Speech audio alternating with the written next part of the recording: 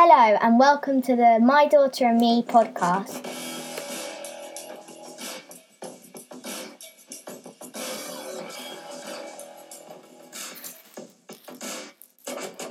My name is Stephen. And I'm Isla. And we're going to talk to you for a few minutes now about various different things. Hello and welcome back to My Daughter and Me podcast. This week, instead of me and my daddy, we've got me and my mummy on, and I'm very pleased to have her. And I'm very pleased to be here. Thank you for having me, Isla.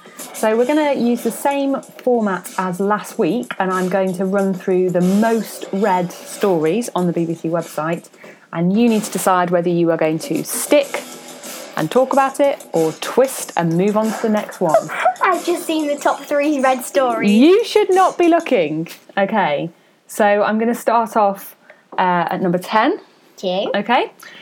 So number 10, Thailand shooting. Survivors recall ordeal of gun rampage. Twist, please. So move on? Yeah. Yeah, it does sound a little bit upsetting and violent, that story. Okay.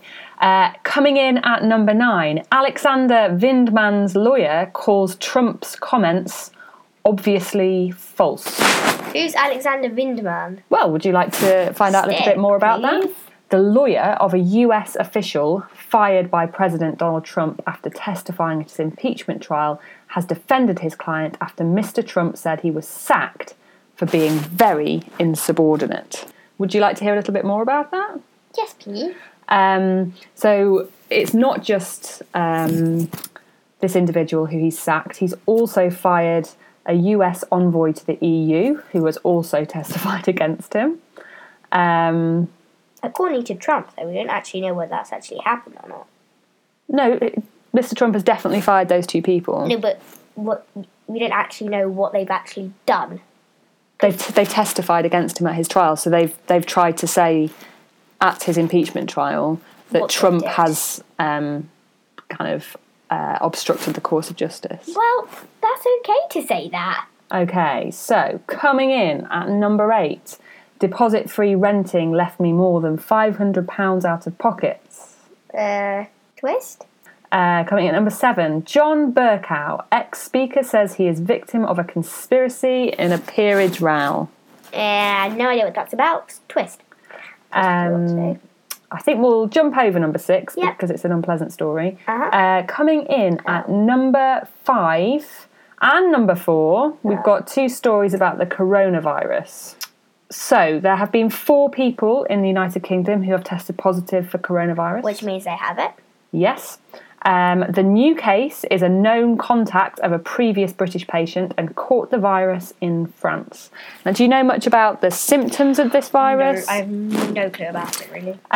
So, I did a little bit of research. So, you can have a cough, a high temperature, and might feel short of breath. And you catch it, like they're not entirely sure how you catch it, but they think it's very similar to other viruses that you catch them through cough droplets. So what kind of measures do you think people need to be taking to protect themselves? Put their hand over their mouth. Yes, although you told me a very interesting fact about putting your hand over your mouth. What's the drawback to that? Actually, you're just spreading the germs via your hand, aren't you? So how else could you cough? Over your elbow. Cough over your elbow. What other things? Or you could cough into a tissue, which I suppose is better. But then you've got a horrid tissue. And not everybody's very good at putting tissues in the bin, are they? No. What other precautions do you think we should be taking? Washing your hands. Washing our hands, absolutely. Is it something that worries you at all? No. Why not? I don't know. I feel sorry for all those people who have died, because isn't it like 800 who have died now? I think what's encouraging is that the people in charge, so the medical experts in the UK, are very confident that they understand how to contain it. But do they? That's the question. Do they really, or are they just saying that? I think we have to trust them that they've kind of encountered some of these viruses before. So earlier in this kind of century, there was a virus called SARS. And that didn't kind of spiral out of control. It kind of reached its peak at about 774 deaths. So less than what we have at the moment. Yeah. I suppose really, we have to just kind of wait and see, don't It was in about 2003. Thanks to the news story, I know that. Okay. Okay, so shall we move on? Yeah. So, coming in at number 3, we have Storm Ciara, floods and travel disruptions, UK hit by severe gales. Twist, please, I don't really need to do. Coming in at number 2, Storm Ciara helps plane beat transatlantic flight record. What's number 1? Let me just hear that. Number 1, Storm Ciara hits UK, latest updates. Number 1, please. I can speak from experience because I've had to get back from Bath today, and there have indeed been travel disruptions across the UK. There has been widespread flooding and a severe warning in North Yorkshire. And actually, if you look at the images here, there's some visual film footage from Kent, and that seems to have flooded, or they appear to be experiencing flooding. Thousands of people are without electricity. Sporting fixtures have been cancelled. Airlines have cancelled dozens of flights. Rail firms have urged passengers not to travel. You did that anyway. Ferry passengers also face delays. Now, what do you make of all this chaos? It's chaos, that's for sure. What do you think it kind of shows us about... Nature can be brutal sometimes. It really can. And I think it shows us that, particularly in our country, we're not very well equipped For that kind of thing. for extreme weather conditions. Have you ever seen weather conditions like this before? Don't know. Have we seen any kind of adverse effects in Hertfordshire? We've had a lot of rain, we've had a lot of wind. That's it, really. Yeah. Our slide has been thrown across the garden. So is our football goal. And our football goal. Hopefully the trampoline won't have broken. I wonder how long it will last as well. What are you wooing about? Yeah, so we're looking at some images on the computer of a very kind of storm-battered lighthouse in East Sussex. Houses in West Yorkshire totally... Water halfway up the back door. Totally submerged. Now, what do you what would happen to your belongings in that situation? Absolutely soaked. Yeah. Well, it could rise higher than that, but what I do is I take shelter up in the attic.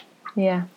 What kind of or what loft or what kind of impact would it have on people's lives if their houses were flooded like that? Quite a big one, because they might not be able to move back in because they'll be so wet. Mm-hmm. And They won't have houses. the cost of the repairs would be very expensive. All their furniture would be damaged. What other things do you think they'd lose in that? Photos. Yeah. And those kind of things you can't really get back, can you? Nope. Unless you go back in time and take a picture of them again. Another picture showing a tree across the tracks. And actually I saw a tree coming back into Paddington that had been ripped up. Oh, image of a trampoline. Blown onto the railway tracks from a garden by the look of it. Yeah.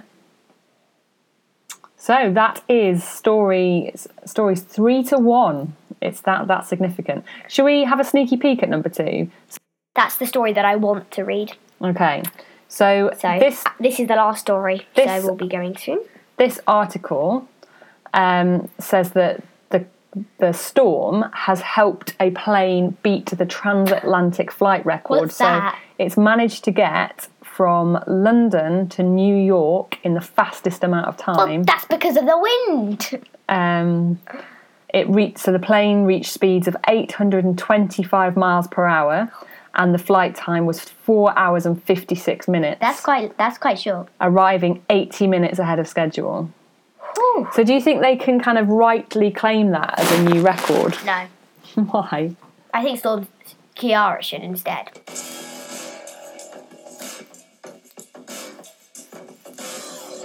Well, I really enjoyed having a chat about those stories with you, Isla. Thank you very much for inviting me on. Well, thank you, listeners, for listening today. That's the end of this episode of the My Daughter and Me podcast. Thank you for listening. Goodbye. Bye.